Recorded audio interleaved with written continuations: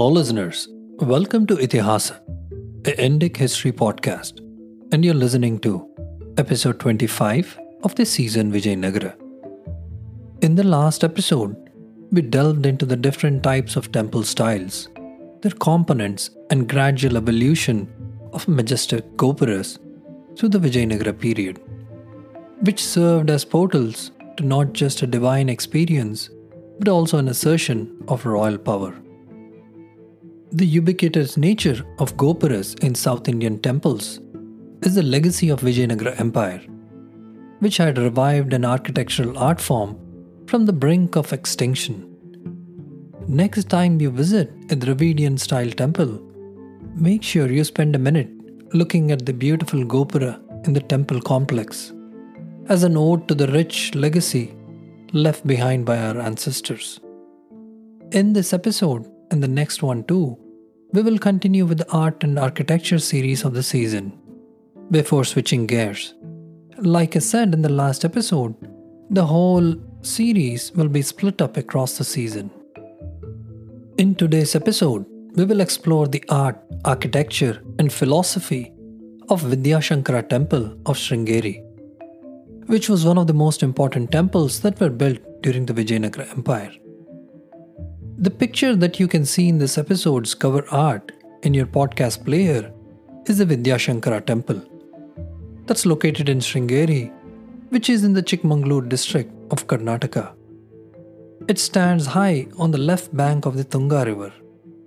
Tunga River, that's born in the Western Ghats and flows through the districts of Chikmagalur and Shimoga, is famous for the sweetness of its water and is considered to be one of the sweetest natural waters in the world. There is a saying which goes like this: Tunga Pana Ganga Snana, which loosely translates to drink the water of Tunga and bathe in the water of Ganga. Vidyashankara Temple is said to have been built in 1338 as a tribute and memorial to the 10th Jagadguru of the Sringeri Matha, Sri Vidyashankara, who was also known as Sri Vidyatirtha Mahaswami. He had lived from 1229 to 1333. If you remember the finale episode of the Foundation series, A Guru's Grace, it was Vidyatirtha who was the Guru of Vidyaranya. He also happens to be the Guru and predecessor of the 11th Jagadguru, Bharati Tirtha, who is referred to in the very important Sringeri Taluk inscription dated to 1346 AD, on the occasion of coronation of Harihara I of Sangama dynasty and the first Vijayanagara ruler. Bharati Tirtha was the brother of Vidyaranya, who goes on to become not only the Rajguru of the Vijayanagara rulers, but also the 12th Jagadguru of Sringeri Sharda Peetham. Bharati Tirtha and Vidyaranya were the disciples of Sri Vidyashankara or Vidyatirtha Mahaswami. Apart from being an extraordinary scholar, Vidyashankara was a great guru and a visionary who had attained his samadhi in 1333. As per tradition, Vidyashankara's blessings and encouragement to Harihara and Bukka was crucial in giving them the support as well as the impetus to establish a powerful Hindu empire as a strong defense against the Islamic onslaught. The Vidyashankara Temple is built entirely of granite, a material not in much use in that part of Karnataka till then. The plan of the temple is elliptical and has 6 entrances. It looks like 2 semicircles joined by a rectangular block in the center. Though Hindu temples resemble one another in their basic plan and follow the rules laid down by the Shilpa Shastras and Agamas, the geographical differences, the rulers or patrons who built them, the historical influences, and the Sthala Puranas give each one of them its uniqueness.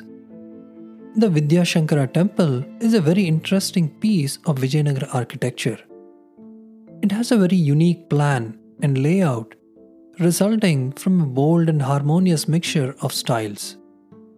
While it was built by Vijayanagara founders, but viewed from a distance and at a first glance, it looks very similar to a Hoysala temple.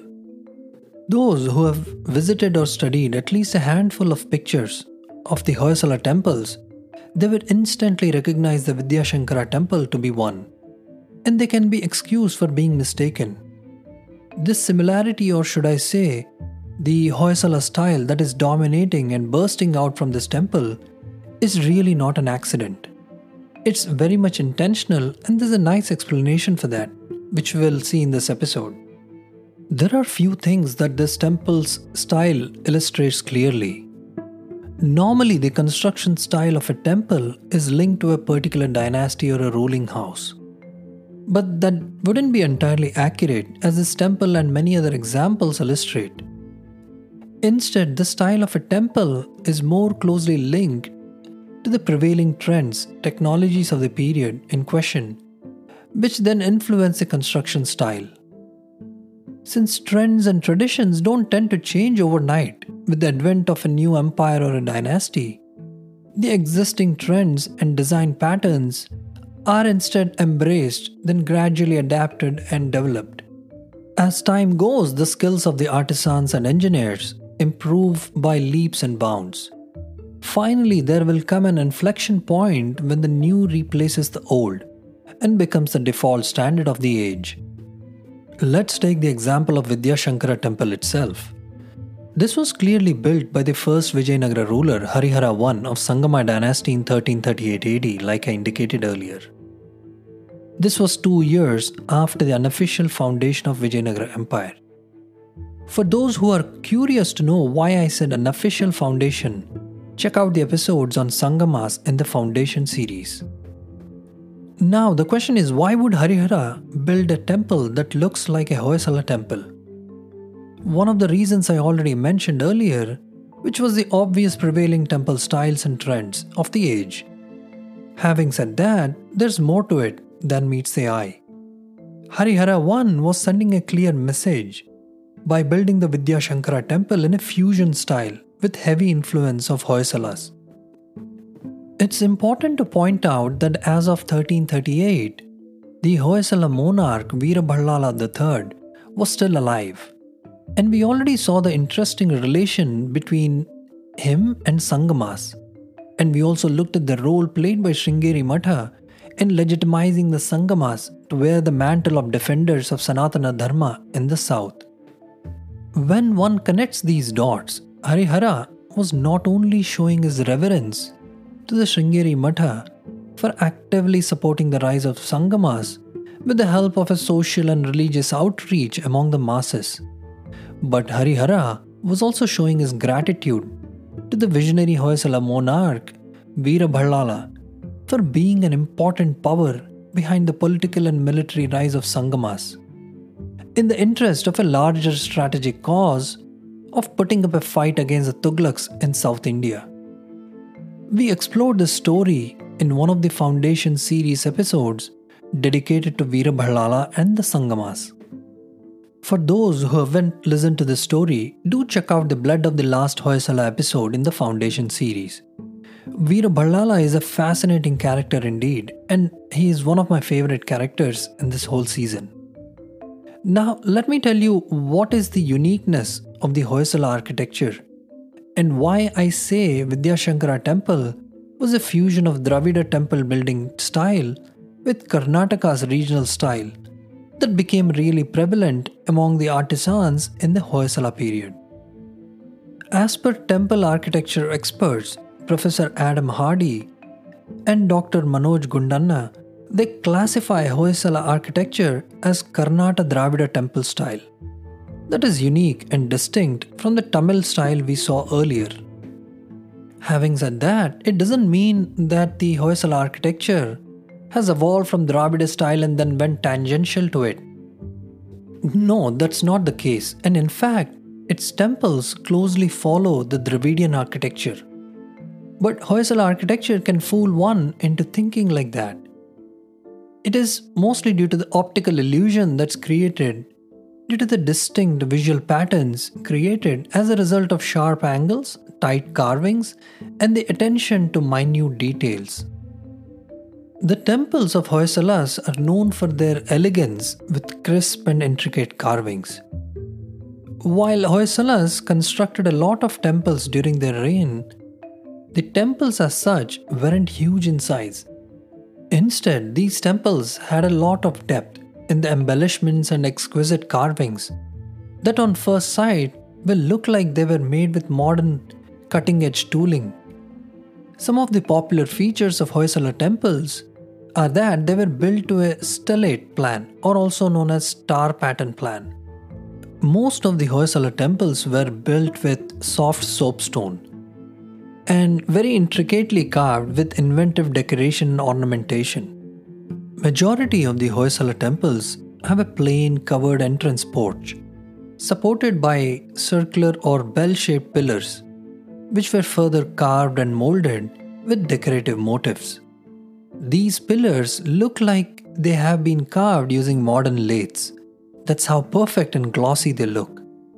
Hoysala architecture itself had its roots in the Western Chalukyan architecture.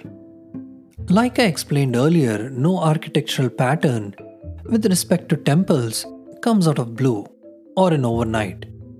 There is always a process of adaptation and evolution taking place. Just like how we saw the simple gopuras of Mahabalipuram evolve into majestic and skyscraping gopurams of Vijayanagara and Madurai. I would like to remind the listeners to check the show notes for the links to the pictures and images of the Vidyashankara temple. That would help the listeners follow through the episode as we go. Looking at the temple, one can see a lower platform, or also called as Upapita, which is about 4 feet high, and it follows the contours of the temple. A Upapita enhances the height of the structure. And if one notices, it is in a classic stellate pattern, or also known as the star pattern. And the star pattern with right angle edges is typical to Hoysala temples. And next, we see 6 sets of 6 steps, all flanked by banisters in the shape of elephant heads and yalis. These steps take one from the ground level to the Adhisthana, which is a real base of a temple. These steps are placed on the east, southeast, southwest, west, northwest, and northeast sides of the temple. The Adhisthana too follows the contours of the temple and is very elaborately embellished in a typical Hoysala tradition. It has 8 highly ornate bands around it. The first band is a lowermost band and is embellished by horses, interrupted occasionally by hooded cobras, camels, and herds of deer. Note the horses and camels. It's interesting that camels would be carved on a South Indian temple. The second band is covered with elephants in various positions, and some panels show angry elephants with huge tusks. The third band has flowers and some bead reliefs. The fourth band consists of lotus flower motifs, a peculiar peacock with a lion's head, as well as the famous Hoysala motif of the legendary Sala killing a lion. Sala was the founder of Hoysalas who slayed a lion single-handedly in a fight with it, in order to save his Jain guru Sudatta. The word Hoysala literally means strike Sala. The word Hoy means to strike in Old Kannada. The fifth band has some monkeys and snakes. The sixth band is the most interesting band, as it has magnificent reliefs of narratives. A long procession of royalty, ending with Ashwamedha Yagna, takes up the whole of the south and southwest sides of the temple. There is also the Kiratarjuniya story that follows Ashwamedha Yagna panels immediately. Kiratarjuniya story is an epic Sanskrit poem written in the 6th century CE that describes the battle between Lord Shiva in the guise of Kirata, which means mountain-dwelling hunter, and Arjuna. The battle between Shiva and Arjuna ends with Shiva being pleased with Arjuna's skill and talent, and he gifts him with the Pashpatastra. Next, we see a panel identified as Adi Shankaracharya and his 4 disciples, followed by yogis and acharyas imparting knowledge. The yogis are in complex yogasanas. The seventh band has some yantras on it, which marks the floor level of the temple, and the final eighth band has a frieze of dancers in various poses, and musicians with instruments such as pipes and drums. The outer wall, or what is called as Bhai Bhitti, is adorned by a series of ornate rectangular columns projecting from the wall, placed at regular intervals. Each of these columns has an inverted lotus pattern below a sort of frame or falaka that have bracket arms, shaped in typical Vijayanagara style. This unique Vijayanagara style of an inverted lotus bud is called Pushpa Padigai. Another fascinating aspect of the temple exterior is the chains of stone rings that are cut off from the same stone and are seen hanging down from the eastern end. This is yet another feat of Vijayanagara workmanship. In between the pairs of rectangular columns I described earlier is a grand array of 61 large sculptures that are framed by Makara Torana arches. Here, Brahma, Vishnu in the Savtaras, Shiva in various Leela, and Samhara Murti forms are seen. Devi Parvati in all her splendor, along with Lakshmi and Saraswati, add beauty to the external walls. Now, coming to the top of the temple, the Shikhara rises over the western side in three distinct tiers of circular stories or talas of gradually diminishing height and diameter. In the inside, Nandi, the Vahana of the deity, is installed in the sanctum facing the cardinal points. This is a classic South Indian feature in the temples. Then there is a Sukhanasa, or also it is basically external facing ornamentation structure over the entrance to the Garbhagriha or inner shrine. So one can see the Sukhanasa in a typical Hoysala style, with a rectangular entrance leading to a narrow hollow pathway into the temple.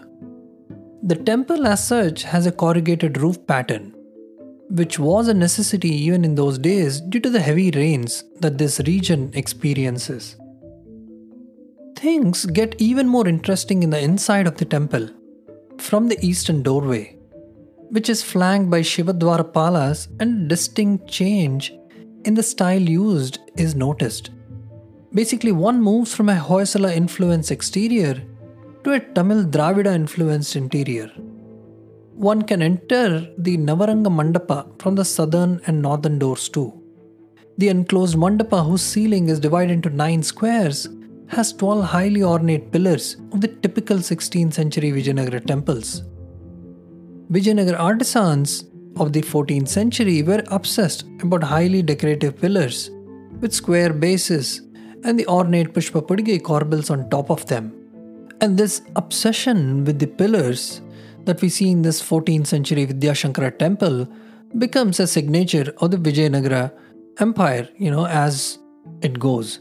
One can see sculptures of an elephant with an upraised trunk, a rearing yali with a heroic rider in the middle, and a heavy projecting bracket of elephants, lions, and composite animals are seen on the side of the pillar facing the open inner space. The Yali figure is a mysterious mythological creature seen in many South Indian temples, and these are often used on pillars.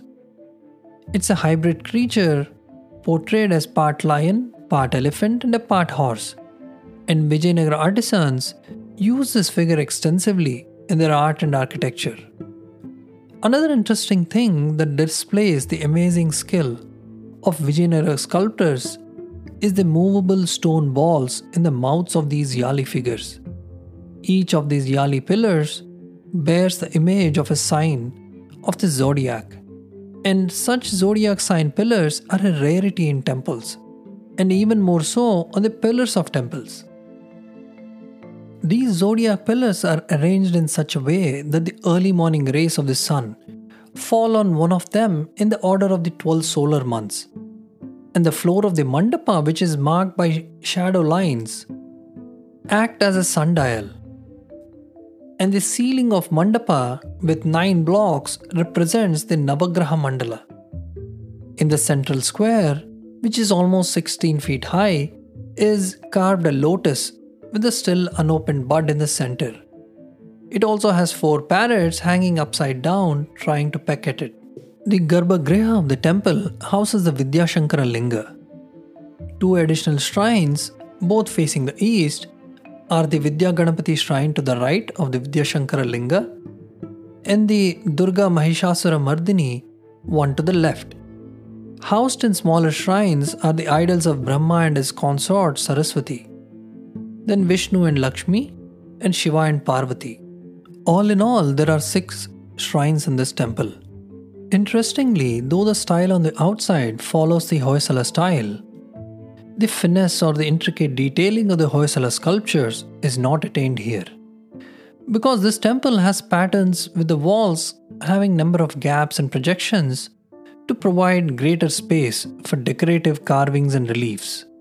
And this is not exactly how an Hoysala temple uses its walls. So this is where there is some deviation. This deviation is mostly due to the fact that the material used is a variety of granite, which apart from being hard is also a little flaky. In short, the Vijayanagara architects did not use the same soft soapstone which the Hoysalas always used. Soft soapstone is normally very soft and allowed finer chiseling. So this was the overall architecture of the temple from a design and sculpting perspective.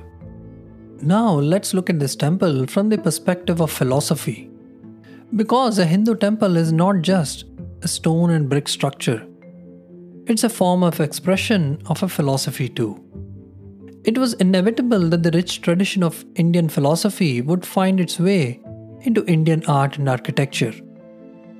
The Vidyashankara temple, being a tribute to the 10th Sringeri pontiff, reflects the philosophy of Adi Shankaracharya. As per tradition, Adi Shankaracharya is credited with bringing the timely awareness to a fractured Hindu society in the aftermath of the fall of Gupta Empire. For this reason, Shankaracharya's principal teachings, the Panchayatana Puja, the depiction of Shanmatas, and the importance of a guru are the dominant themes of this temple. The Panchayatana Puja, or the worship of the 5 principal deities of Hinduism, namely Shiva, Vishnu, Devi, Ganapati and Surya, was a long established mode of worship. However, the spirit of this mode had been lost due to factionalism, narrow-mindedness and intolerance, which had slowly but surely crept into a fragmented Hindu society. Adi Shankaracharya believed that an exclusive approach to any god could induce avoidable fanaticism. And to deal with this aspect, Shankaracharya reintroduced Panchayatana Puja. He was aware that due to the frailty of human nature, one tends to have a favorite among favorites. Similarly, the concept of an Ishtadevata, a most preferred god amongst all other gods, like the first among equals. So, in this particular mode of worship or puja, the devotee places the most loved deity in the center, without neglecting the other deities who are placed around the central one. And the Vidyashankara temple represents the Shiva Panchayatana. In the Garbhagriha is the Vidyashankara Linga representing Shiva. Vidya Ganapati represents the Ganapatya Shakha or school. Lakshmi Narayana, the Vaishnava tradition. Durga Mahishasura Mardini, the Shakta tradition. And the lotus carved on the ceiling representing the Saurya tradition. So in this temple, the other 4 gods of the Panchayatana are placed around Shiva, who is the most favored deity here. Now let's try to understand the depiction of Shanmatas in the temple. The Adi Shankaracharya was also called the Shanmata Sthapanacharya. Although he propagated Advaita Vedanta, the doctrine of formless, nameless, traitless, omnipresent Brahman, he understood and appreciated the limitations of ordinary people and their need to devote themselves to God in any form, by means of devotion or bhakti. To this end, he reorganized Hindu religious worship into 6 schools: Ganapatyam, Shaivam, Vaishnavam, Shaktam, Sauram, and Kaumaram. Kaumaram means Kumara or Kartikeya. Kumara or Kartikeya are also known as Kanda. And Kartikeya was not an important deity in the Vedic times and was not represented in the Panchayatana mode of worship. But in South India, this deity was highly popular. It is believed that Adi Shankaracharya, acknowledging this sect of Kartikeya worshippers, embraced them and recognized the Kaumaram as an important school of worship. So in this lovely temple, we see all the Shanmathas represented in a most pleasing manner, in the form of narrative decorations and sculptures at various places inside and outside. The representation of God Brahma, and especially on the Adhisthana on the sixth panel, are seen. Guru's teaching and Adi Shankaracharya too with 4 disciples is depicted here. A life of duty, devotion and learning seems to be the motive in these panels. To conclude, this temple is a very interesting piece of Vijayanagara art and architecture. It has a unique plan and layout brought about by a bold and harmonious mixture of styles, mainly the Hoysala and the Vijayanagara Dravidian ones.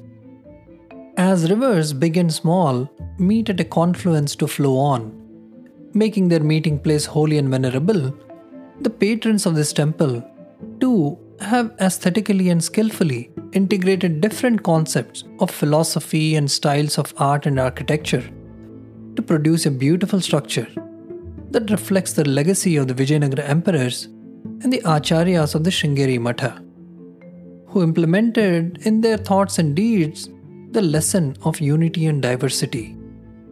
With this, we will end this episode, which was the second installment of our Art, Literature and Architecture series. I sincerely hope the listeners enjoyed it. If you did, please hit the subscribe button and leave a rating and a review, wherever it is that you're listening. A huge thank you for taking the time to listen to the show. I hope to see you soon in the next episode.